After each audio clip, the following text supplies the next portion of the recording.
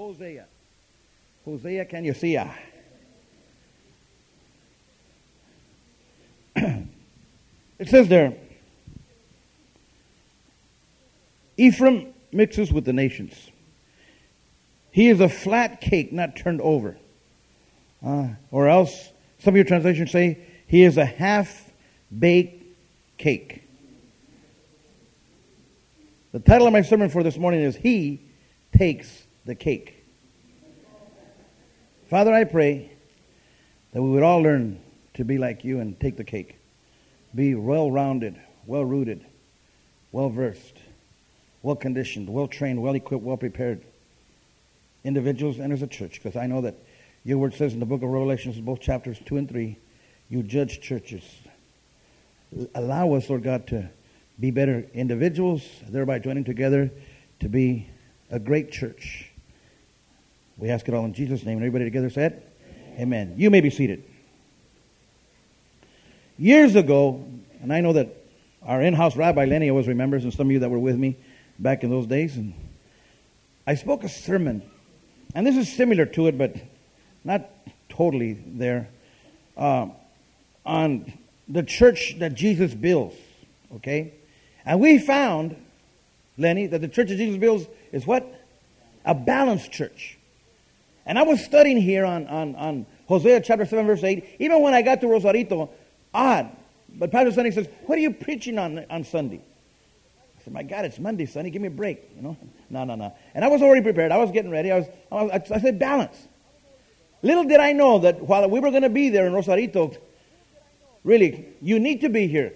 Well, of course, October 24th. But those of you that are leaders, on the 25th, Pastor Sonny is going to be speaking in here, to all the leaders of Victory Outreach in Northern California. We're inviting all of them. And the sermon that I believe he's going to speak, because I asked him to, but of course he's my pastor, but I'm pretty sure he's going to speak it. He said, yeah, I probably will. Is the sermon he spoke to the women in Rosarito. Ladies, did he get down? I mean, wow. And I learned throughout this past week that we, Victory Outreach as a ministry, are in the biggest transition ever of our history. Ever. And I've been here going on 26 years. Josie, 36. We've only been around 32. Hallelujah. But, you know, it seems like it. Mother Methuselah, hallelujah. But she's been here a long time. And she agrees with me because we talked about this. This is the biggest transition period of our entire history. And Pastor Sonny has gone so far to say it's a life or death situation for our ministry. So leaders, and I was going to buy the tape. I was going to get the video and show it to all our leaders. But then I said, no, I know he's going to do it live here in our church. I want to get the video. Then I want to be able to have it and give it and offer it to other people as well. But very, very powerful in dealing with transition and balance. Taking our ministry to the other level, another level. Stretching our bullseye. By and large, our bullseye has always been the inner city. It will always be. But we need to build the bullseye even bigger. We're talking about having districts in Victory Outreach. And each district having their own rehab where they're going to have licensed, certified counselors. Doctors available. Even some of them giving them some pills to help them. That's not Victory Outreach Men's Home. Yeah, it will be. You know, we came to this conclusion. It's a fact. We're still going to have our men's homes and our women's homes, but we can have one where people can pay to come in and upgrade the level. Have everything really, really nicey. You go to our homes, we're not used to nicey. We're not used to comfy. But we want to have to upgrade to deal with all spectrum of society to come in because we're experts in dealing with rehab in this planet. And we looked at it as such. And this is the analogy that I felt. It's a different means, but the same ends. You know what the ends is? To get people in ministry, to get people inside God's house. But it's a different means, different doors. So we're broadening. We're not losing the vision, Pastor Sonny said. What did he do? What did he say? We're expanding the vision. The bullseye is expanding. The target area is expanding. So that's all that's happening. So you need to be here come that day. But it all had to do with balance. And years ago, getting back to what I said, I didn't forget, Lenny. I spoke a sermon on the church that Jesus builds. And I used the scripture in Matthew 16, 13, and 14. You don't got to go to there. Where Jesus, tests his disciples. And he says, who do men say that I am? And the disciples say, well, some say you're John the Baptist. Some say you're Elijah. Some say you're Jeremiah, the Bible says. And then, or one of the prophets. And Jesus says, what he's trying to tell us in that scripture is, no, I am all four. See, Jeremiah was a crying prophet, the prophet of love. Elijah was the prophet of miracles in the name of Jesus. Come out of there. Go back to hell where you belong, demons. That's the way Elijah was. Then John the Baptist was a socialist kind of a guy. Crying that what came against society and all that. And feeding the poor. And then one of the prophets stands for, just the word, brother, the word. And some churches, they box themselves in. All they are is love. I grew up in a church, really, in a sense, all they were love. They had a lot of love. Methodist Church in Santa Paula, a lot of love, love, love, love, love. I love you, I love you, do I love you, do I love you more? No, I love you more. You know? Then you have the Pentecostals, Elijah, the Baptists ain't got it together. Then you got the Baptists, who are all the word, brother. I want us to turn this morning to the book of, Malachi. All that, you got those kind of people. And Jesus says, no, I'm all for. I'm balanced. The church that Jesus builds is a balanced church. And that's what here is what Hosea is trying to tell us in regards to Ephraim when he singles Ephraim out. See, balance is a big key thing in Christianity. Individually as well as a whole, as a group, as a church. Balance. Because it makes for a wholesome ministry. Now, in the opening scripture there in Hosea chapter 7, verse 8, the prophet Hosea, he is accusing Ephraim of being only half-baked. See, Ephraim is probably very well baked, but only on one side, but totally raw on another. You ever bit into a tortilla like that? Crunchy, but then on the other side it's all messed up. You ever ate something looks real good. And man, it looks good on the outside, man. But then you bite into it, and it's still that. In Spanish we say masa. It's not. The flour is still mushy. You ever see? It's terrible. It's like water still, because it's only been half baked. It's raw. See, Ephraim, he's rather okay. He's partly all right. Ephraim is partly correct. Ephraim, he has some good inside of him. But on the other areas in his life, he's raw. Like a lot of Christians. See, Ephraim is not alone. In this condition, Ephraim is not alone. There's so many Ephraims running around our world here today as well. Lacking in wholeness. Lacking in well-roundedness. Okay? Perhaps, they're good at certain things. But they're not even close in other things. Are you with me? They're okay in some things. But in other things, they're not well-rounded.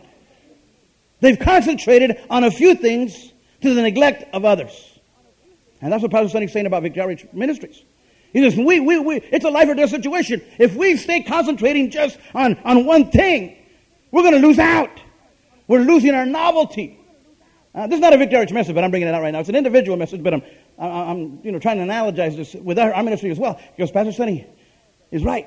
We got to broaden our mentality. We got to get out of all these different things. And God is doing that within our ministry. God is broadening our target for ministry. We're not going to concentrate on just the cholos and the cholas and the gang members and all that stuff. No. I mean, hey, I know how to talk that talk and walk that walk, but I try to refrain from that as much as possible because, hey, I'm a child of God now. And we can minister to all spectrum of society, not just one area or box ourselves in. And we need to understand that because it could be a life or death situation, especially coming from Pastor Sonny's mouth.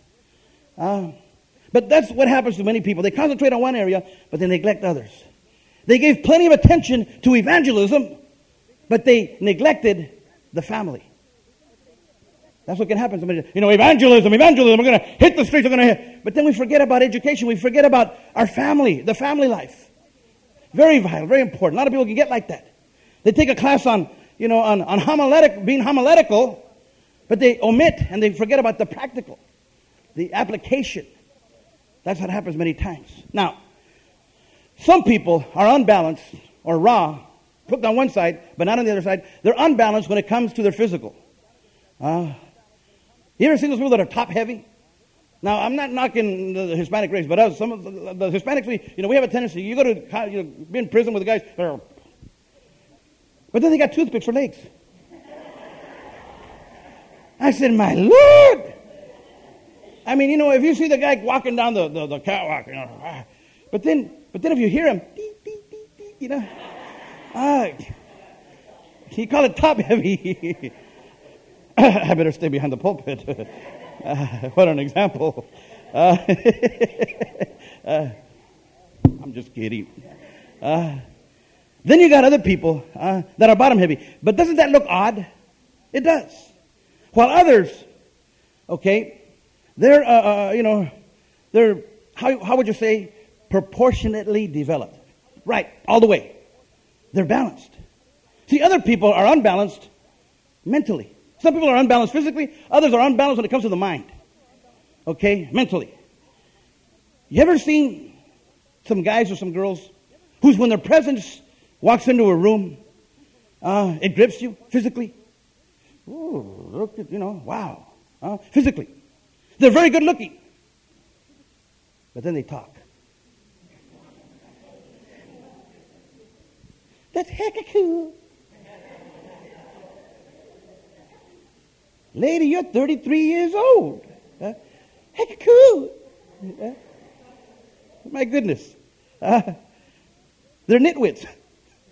Their mind doesn't match their body. Really. You want to look at it like that? I'm telling you the truth.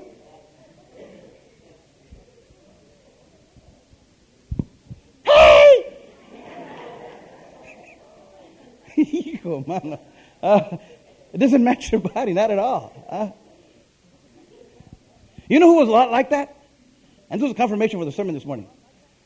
We were coming in the car, and my daughter and I, we were listening to a song called Dinosaur Dance. And it was about the dinosaurs. Come on and get on the floor. Come on and do the dinosaur. Something like, no. That was we were listening to a Christian song. Michael W. Smith, Dinosaur. But dinosaurs were like that. They had huge bodies. Boom. Big old bodies. But pea brains. They did. Pea brains. Their mind didn't match their body. They had no mind. They were half-baked. The dinosaur is extinct because it couldn't think. Little bitty animals outsmarted it. They're not around today. They're extinct because they couldn't think. They had a terrible mind, half-baked mind. So balance is very important. Balance is so key. Not only in the body, not only in the mind, but also in the heart as well. See, people with too much heart and not enough mind, not enough brains, can and do cause much hurt and much harm within our society and to themselves as well. Did you hear what I said? Now, if you have too much heart, and I talked about it a couple of sermons ago, people with a lot of courage, got a lot of heart, they use drugs. Because they ain't afraid of needles, they ain't afraid of nothing. Rather, you're going to end up going to jail. Yeah, so what? I was on restriction my whole life. As a kid, I never saw TV. What's a TV? See, they didn't grip that. So too much courage can be your own worst enemy. You got to have balance. Both. It's so very vital, so very important. Like I said, the drug abuser. They didn't care. They're reckless. And they do anything. They have that so what attitude. Because they got too much courage, too much heart. You become, and listen to the word that I said, you become reckless. You don't care about anything. So what? That was my motto in the world. What a dumb motto I had. So what? Pineda, if you, so what? Pineda, if you, so what? Reckless, courage, dumb. You got to use both your mind and your heart. But you got to use them both. So very vital, so very important. Now, we may learn to respect people. Now, okay, how about the opposite? How about people that have too much mind and not enough heart? All they do is their mind. They're always thinkers. But they ain't got no heart. They'll use other people to do their own, bad schemes and stuff. They're manipulators. They use their mind. Now, we might learn to respect them, but we will always be unable to really love them. Because they can and do become menaces to society. You know who was like that? Adolf Hitler. The guy was a thinker. I mean, if you look at the dude, I've checked him out many times. I said to myself, man, if he was in prison with us, poor guy. You know, shut up. Really. Probably. No way, you know, look at Charles Manson, little bitty guy. They got a lot of courage, though. Or, excuse me, no, they got a lot of mind. They know how to use it. So it's the total opposite. When you use your mind and you don't use your courage, you don't use your heart, you don't have no love. That's the way Hitler was. He didn't care about other races. All he cared about was his own. He didn't care about, he was rather prejudiced, if you might say that. Because he used his mind, but he didn't use his heart. He didn't have no love. Man, when I was putting the sermon together and God gave me the illustration of Hitler, I thought, man, this guy could have been lethal against the devil. Though the devil used him big time. He made this world a lot colder, a lot cooler world. Because all he used was his mind and no heart. But if he would have used both, because he was a genius. I mean, he could have planted churches all over the world. I mean, forget about, John Wesley, forget about Martin Luther, who was a German as well. I mean, it would have been, Hitler. I mean, he would have planted churches everywhere because he wanted to conquer the world, but he wanted to do it the lethal way rather than the loving way. Because he used his mind. And he used our behavior. But we can learn from that. I mean, I thank God that I sit under a man like Pastor Sonny. The guy's real sharp, real smart. But he's smart and got heart. He's got them both. Why do you think we're planting churches all over the world? We're doing what Hitler should have done with a little bit of the finances that they have. But we're doing what we need to do. We're making the world a better place. When you balance, you live a balanced life. Are you with me? So again, the prophet Hosea, in the scripture that I read there in Hosea 7 verse 8, he's telling us, he's urging you and I, as individuals and also as a church, and as a society as well, okay, to strive to be well-rounded. Strive to be well-rounded. Strive to be balanced. He's telling us it's very important. He's urging us to avoid, listen to me, extremes. Don't be reckless. Don't be an extremist. Too much of this, too much heart, or just too much mind. Be both. Balance your life. Avoid the extremes. You ever heard the story of Icarus? I think that was his name, Icarus. The guy that, I forgot what his father's name was, but they were stuck in an island. I think it was Crete, that I know. And they wanted to get off the island. They wanted to escape. But they didn't know how to do it. Then one day, Icarus' father, he sees the birds. And he starts tripping out on the big birds. He says, wow, we could do that. So he says, we're going to make some wings here. And he uses, being ingenious, he uses feathers from birds and wax to make big old wings to fly. And they test it out. And they start flying. So finally, when the day comes for them to escape from the island, the father instructs his son. He tells his son this. He says, Icarus, my only begotten. Hallelujah. You're back, bro. Hallelujah. He says, Icarus, when we take off, he says, don't fly too low. He says, because our enemies can get us. So you got to be careful. They can pick us off. But don't fly too high because our wings are made out of wax. If we fly too high, too close to the sun, then our wings will melt and we'll fall. And he instructs them and he gives them these words. You will go safest in the middle. You will go safest in the middle. And many of us know the story. If not, I'm teaching it to you here this morning. The guy dug it. And he's, I believe I can fly. And he wanted to touch the sky. And because of that, he touched ground. And he drowned. Oh my God, that rhymes. You will go safest. Where? In the middle. And we need to understand that. That's good counsel. But my friend, what happened here? He finally fell because he refused to steer a balanced course. Are you with me? He refused to stay in the middle. He refused to steer a course that was balanced. So much of wisdom in life will steer us to balance. So much of wisdom. When you read the accounts of God's Word and any kind of experience in life, it's going to steer us towards harmony to avoid the extremes in life. See, Hosea is counseling us regarding balance. Don't be an extreme. Don't be reckless. Take your finances, for instance. Many people become reckless when it comes to money. See, money is power. Money can be used to help or to hurt. That's what Hitler did. He used money to hurt people. Victor Alvarez, we use money to help people. It can be used for both. But Hosea is saying not to be reckless. Don't be careless with your money as well. Okay? Be cool with it. Be careful with it. See, we really have no right to be careless. We have no right to be wasteful when it comes to money. We don't have no right for that. We can become indifferent. Now, you heard the word indifferent when it comes to marriages. People divorce because they become indifferent. When we just spend our money any old way, we become indifferent. So what? No. You got to use wisdom when it comes to finances. Remember the prodigal son? What was one of his accusations? He had squandered his substance and his money on riotous living. He didn't care. He treated everybody. When I drink, everybody drinks. Dummy. You ever heard that saying? In Spanish we say, cuando yo tomo, todos toman. Tonto. Toma tonto. That means dummy. Because that's Saturday night. Monday he's going to wake up.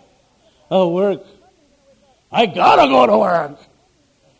I done squandered all my savings. On who? I don't know. Reckless when it comes to finance. You got to learn the middle road. That's what the prodigal done. That's what he did. You ever seen a drunk person who just about throws his money away? See, they are that word. They're reckless. They are indifferent when it comes to finances. They're careless. See, listen to this. To be indifferent towards anything that's valuable and important, that's worthwhile, is just plain dumb.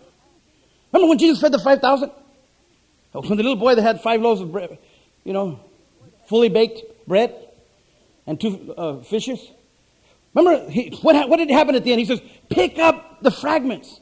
Gather the rest, that nothing be wasted. Jesus was very economically conscious. He understood that. He said, don't waste nothing. Don't be reckless when it comes to your benefits and your blessings. Guard them.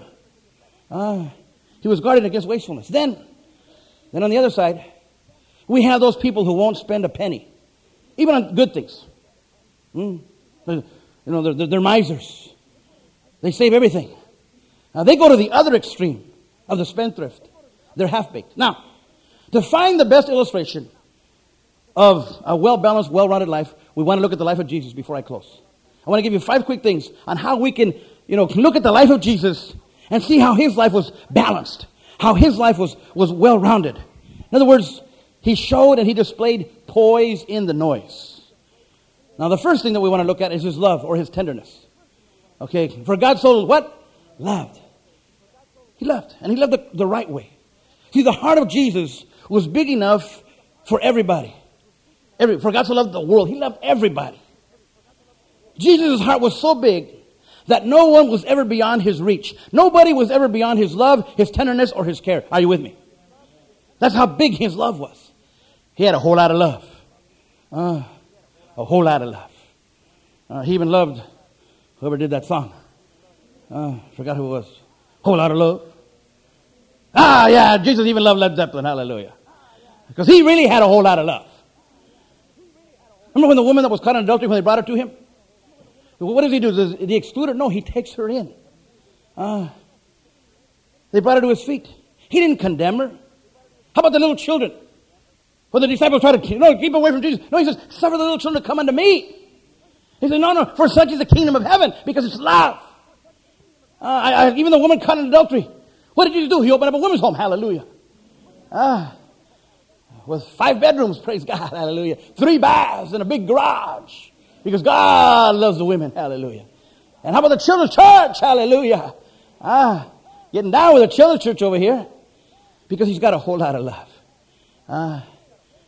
Christ would treat everybody lovingly and tenderly. But by the same token, while Jesus was, every bit tender, he was not at all soft. He wasn't mushy. He wasn't mushy. He wasn't raw. He wasn't just half-baked, like Hosea 7:8 says. No, not at all. It wasn't soft. His love was not just all mush. While Jesus commended and he lauded a number of people, there was other people he rebuked. He rebuked them. Yes, he loved. But love has many faces. One of them is you got to be firm and stern sometimes. You got to do that. While he approved some people, he labeled others. He labeled other people. While Jesus' words were usually for the better, he had some words that were really bitter. They were bitter. Most of his words were better, but some of his words were bitter. He called some people, you generation of vipers. That's what he says there. He says, they felt that they had no, he tells them, you generation of vipers, who he felt had no way in hell of escaping the fires of hell. You got to figure that one out. He says, you have no way in hell of escaping the fires of hell. Now that's a heavy accusation. That's a heavy, statement coming from Jesus. See, yes, Jesus could be very loving and tender, but he could also be, as firm as heaven itself. He'd be firm. No way. Aquí para Jesus. Really. That's it, right here. Here I stand, I can do no more. But Jesus, you love the little children. Jesus can get firm as well. Secondly, not only was he tender and also firm. Secondly, Jesus was a man of immense self-control. Now, there's some people that they pride themselves in being, how would you say, hot-tempered. No nonsense type of people. They're always, giving somebody a piece of their mind they can't afford to give away. You ever seen those people? But you know what? I say it and that's the way it goes. Let the chips fall where they may. And if you got a chip, here's the people like that. Yes, you have. But Christ was, look at 1 Peter chapter 2. 1 Peter chapter 2, verse 23. Christ was not at all like that. 1 Peter chapter 2, verse 23. See, Jesus was power under control. We studied that word in the Greek. It's tapenos. It's like a horse. Meek. Power under control. A horse is powerful, but you can trust it. You can depend upon it because it's been broken.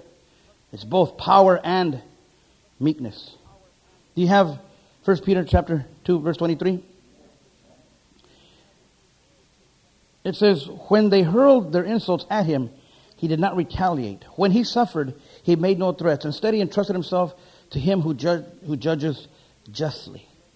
In other words, when they reviled him, he reviled not back again, the King James Version says. He was power under control. And yet again, Christ would often show and display a hot, indignant heart. Look at Mark chapter 3. Mark chapter 3. Remember, he was power under control. But at times, he wouldn't fool around. Mark chapter 3, beginning in verse 1.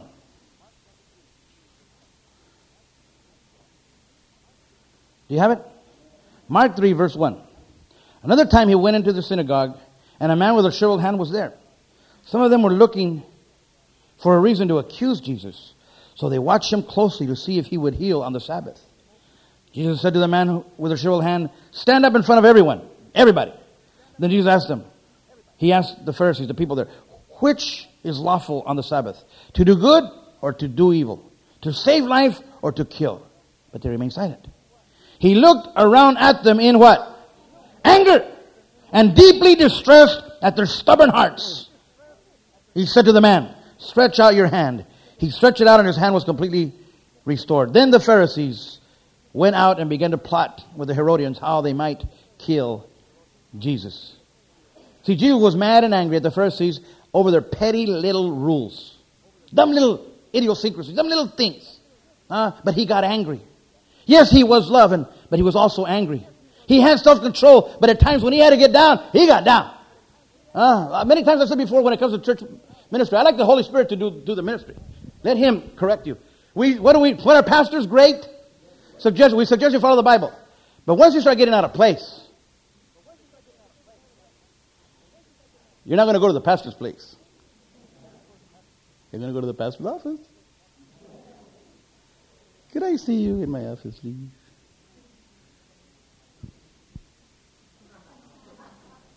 No. But hey, you got to do those things sometimes. My wife spoke a sermon many years ago that God speaks through His Word. God speaks through His leaders. He speaks through His Spirit. But if you don't listen to those three, He speaks one other way. Circumstances. Where are you going? Pastor's office.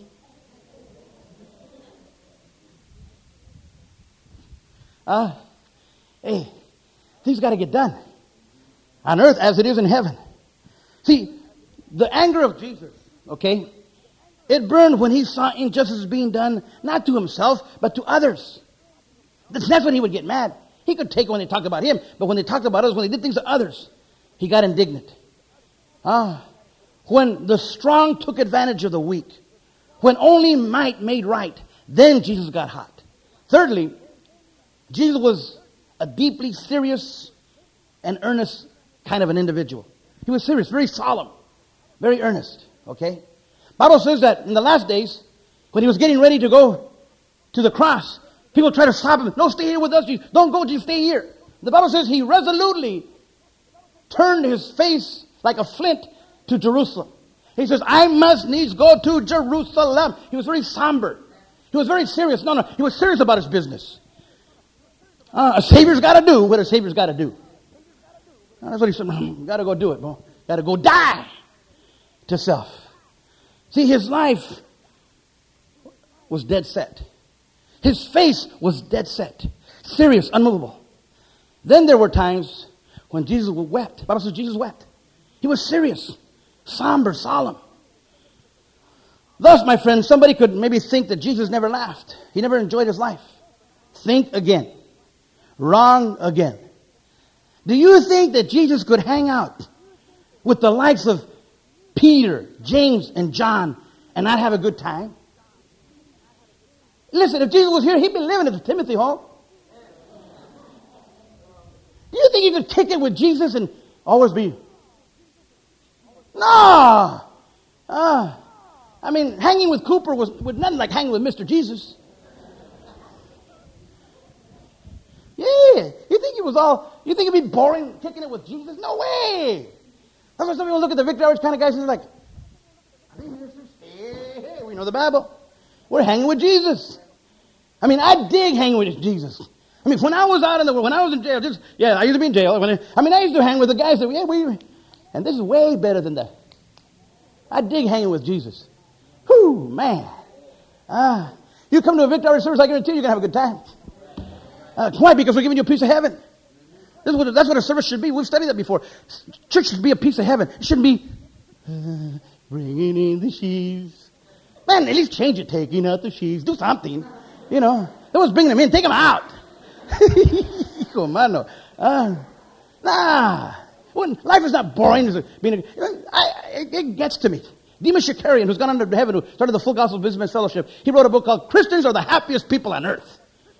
What's happening? Read our bulletin. There were always things happening. Look what's happening.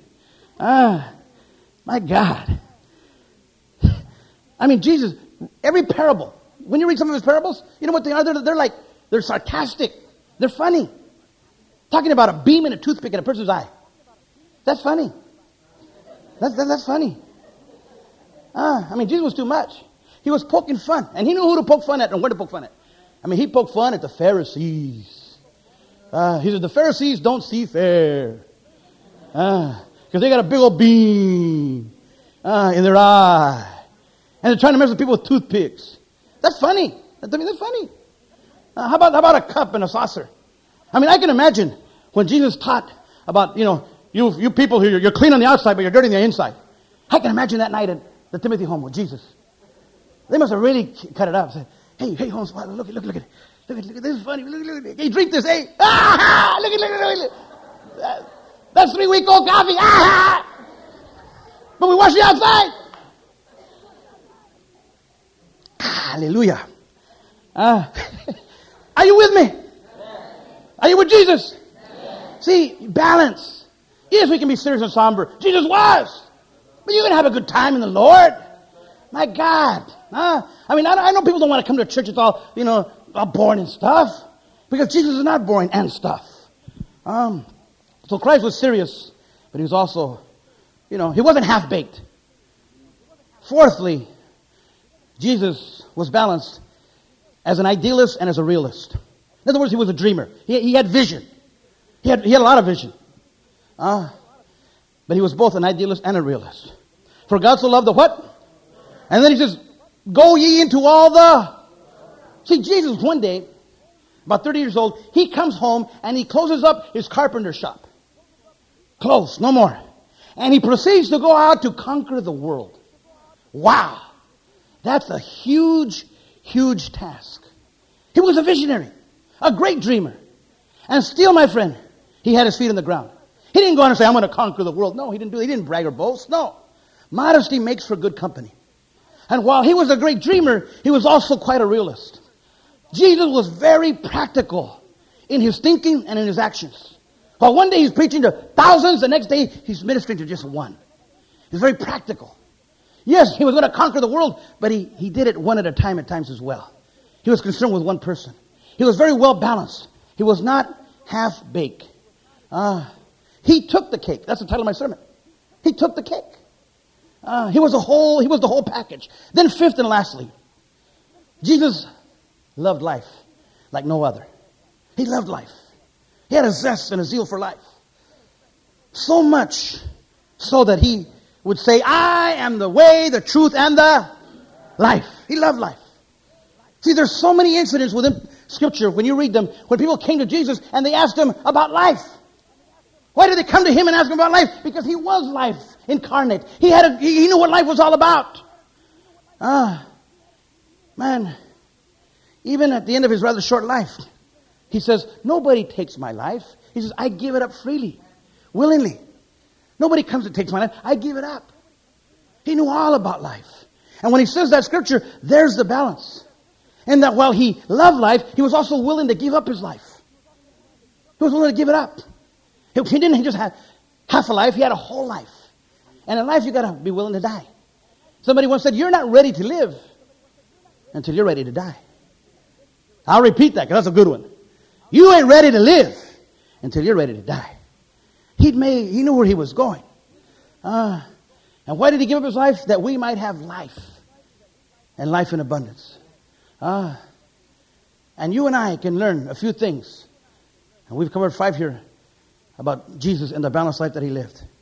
For he that chooses to keep his life will lose it. But he that loses his life in Christ, in the things of God, shall find it. You will go safest in the middle. Look at Romans 3:26 and I'm done. Very important scripture. Romans 3:26.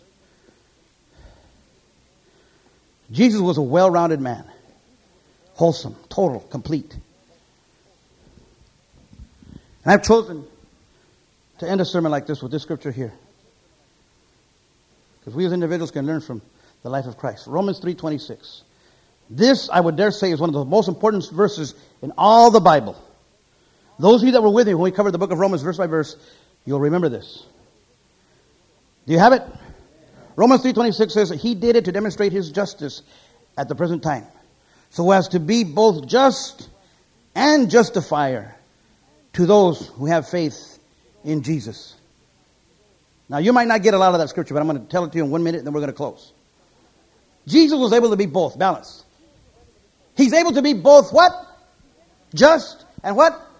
Justifier. Just means judge. Which means when you come before him, and if you have not accepted him, and if you die in your sins, he can send you to hell. Did you hear me? Because he's just. He's just. He gave you every chance. He gave you opportunity to accept him. Now he's going to send you to hell, and he's not going to cry. Because Jesus doesn't send anybody to hell. We send ourselves to hell. Did you hear me? We send ourselves to hell. So he can be just. Then he can also be justifier. He can also be your savior. He can be your mediator. He can be both. He's balanced. He can be judge, or he can be your lawyer. He can be your attorney. But the choice is yours. Now you take the cake. Now it's up to you what you want. Do you want him to be your judge on Judgment Day? Or do you want him to be your justifier? Because he can do both. When he died on the cross and died for our sins, that enabled him to be not only the judge. That's why everybody was waiting in hell and in Hades until he died on the cross. He says, now I can be your justifier. I can be your savior.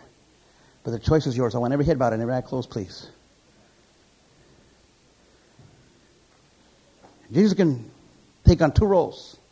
But the choice is yours. Do you want him to justify you? Make you right, righteous, every whit whole?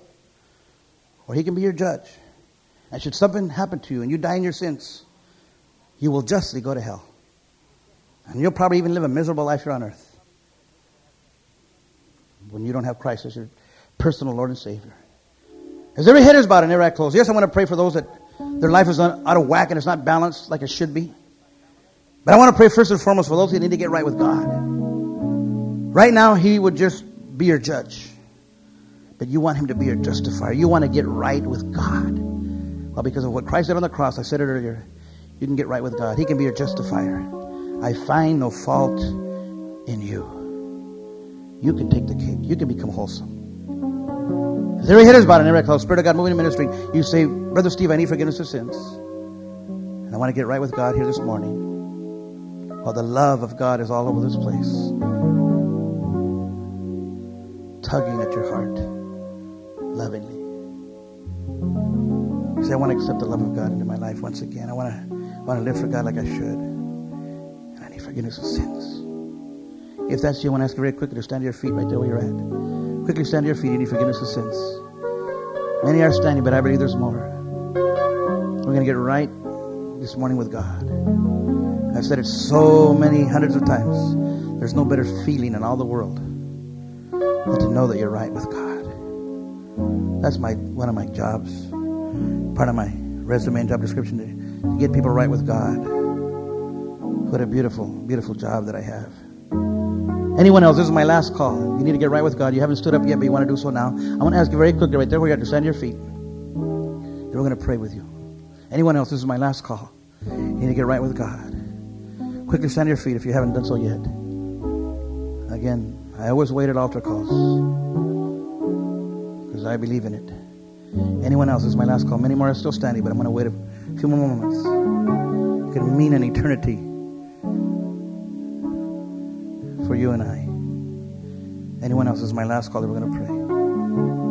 That's it. Quickly stand if you need forgiveness of sins that we're going to pray. Anyone else? The love of God is shed abroad in our hearts in this room. Now I'm going to ask those of you that are standing to bow your heads right there where you're at and repeat this prayer after me right there. Say, Jesus, I'm sorry. Forgive me of all my sins. Give me the power to say yes to you, to walk in your spirit, to walk in your spirit, to talk in your spirit, and to say no to sin.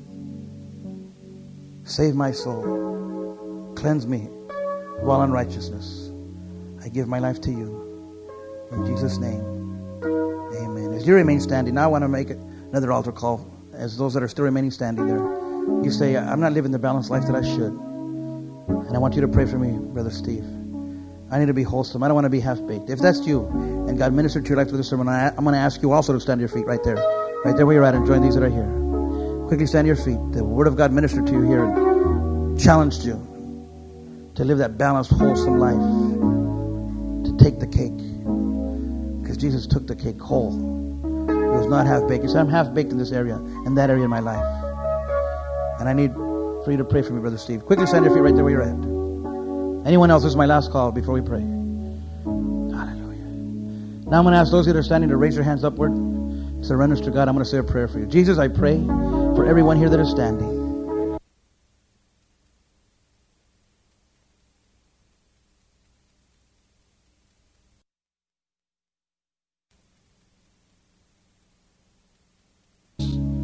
Not just half-baked, balanced. Love like Jeremiah. Pentecostal like Elijah. Full of the Holy Ghost.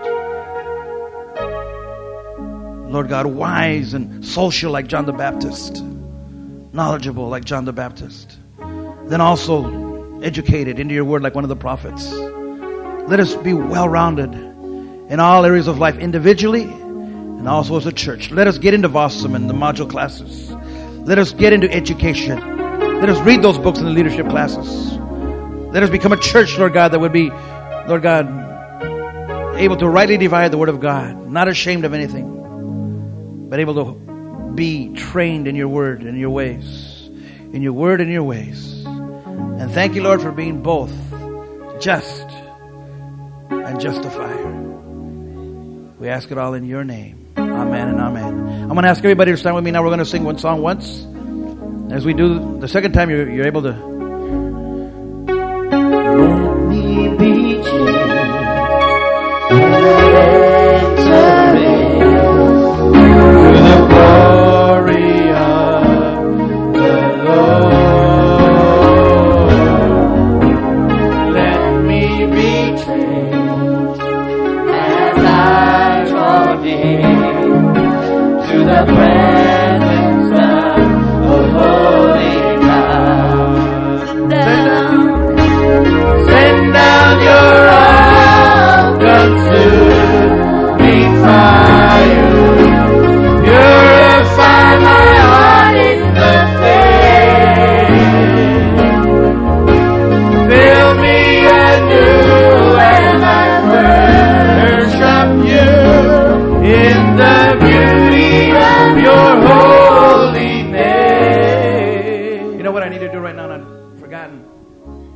But I was talking to Mario Murillo yesterday at the street meeting, and I asked him, Mario, we need more flyers, more posters for the upcoming event. We done run out.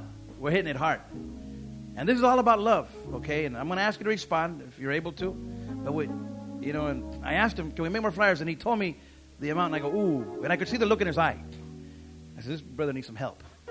And so right now we're going to give, but not really just to our ministry, but to his ministry, in that we need to make more. I told somebody, I went and told somebody, I said, no, we need to have some class here.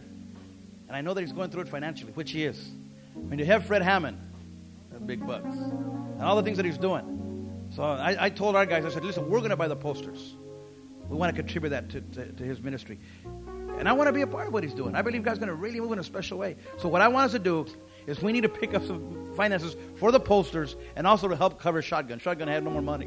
And many times in the past, Shotgun has bailed our church out. And if you deal with our books, you know that. Because there's been times when they've had money and we haven't. But they did it willingly.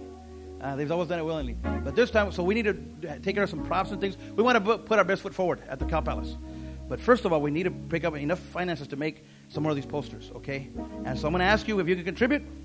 We're going to do the song one more time. I'm going to have maybe two of the people here come, and we're going to pick up a love offering to help out Mario Murillo Ministries. This is not for us. But in giving you, get. Hallelujah. Plus, many souls are going to get saved. And we have two good churches in Victory Outreach, San Francisco, that people can be able to attend as well. Praise God.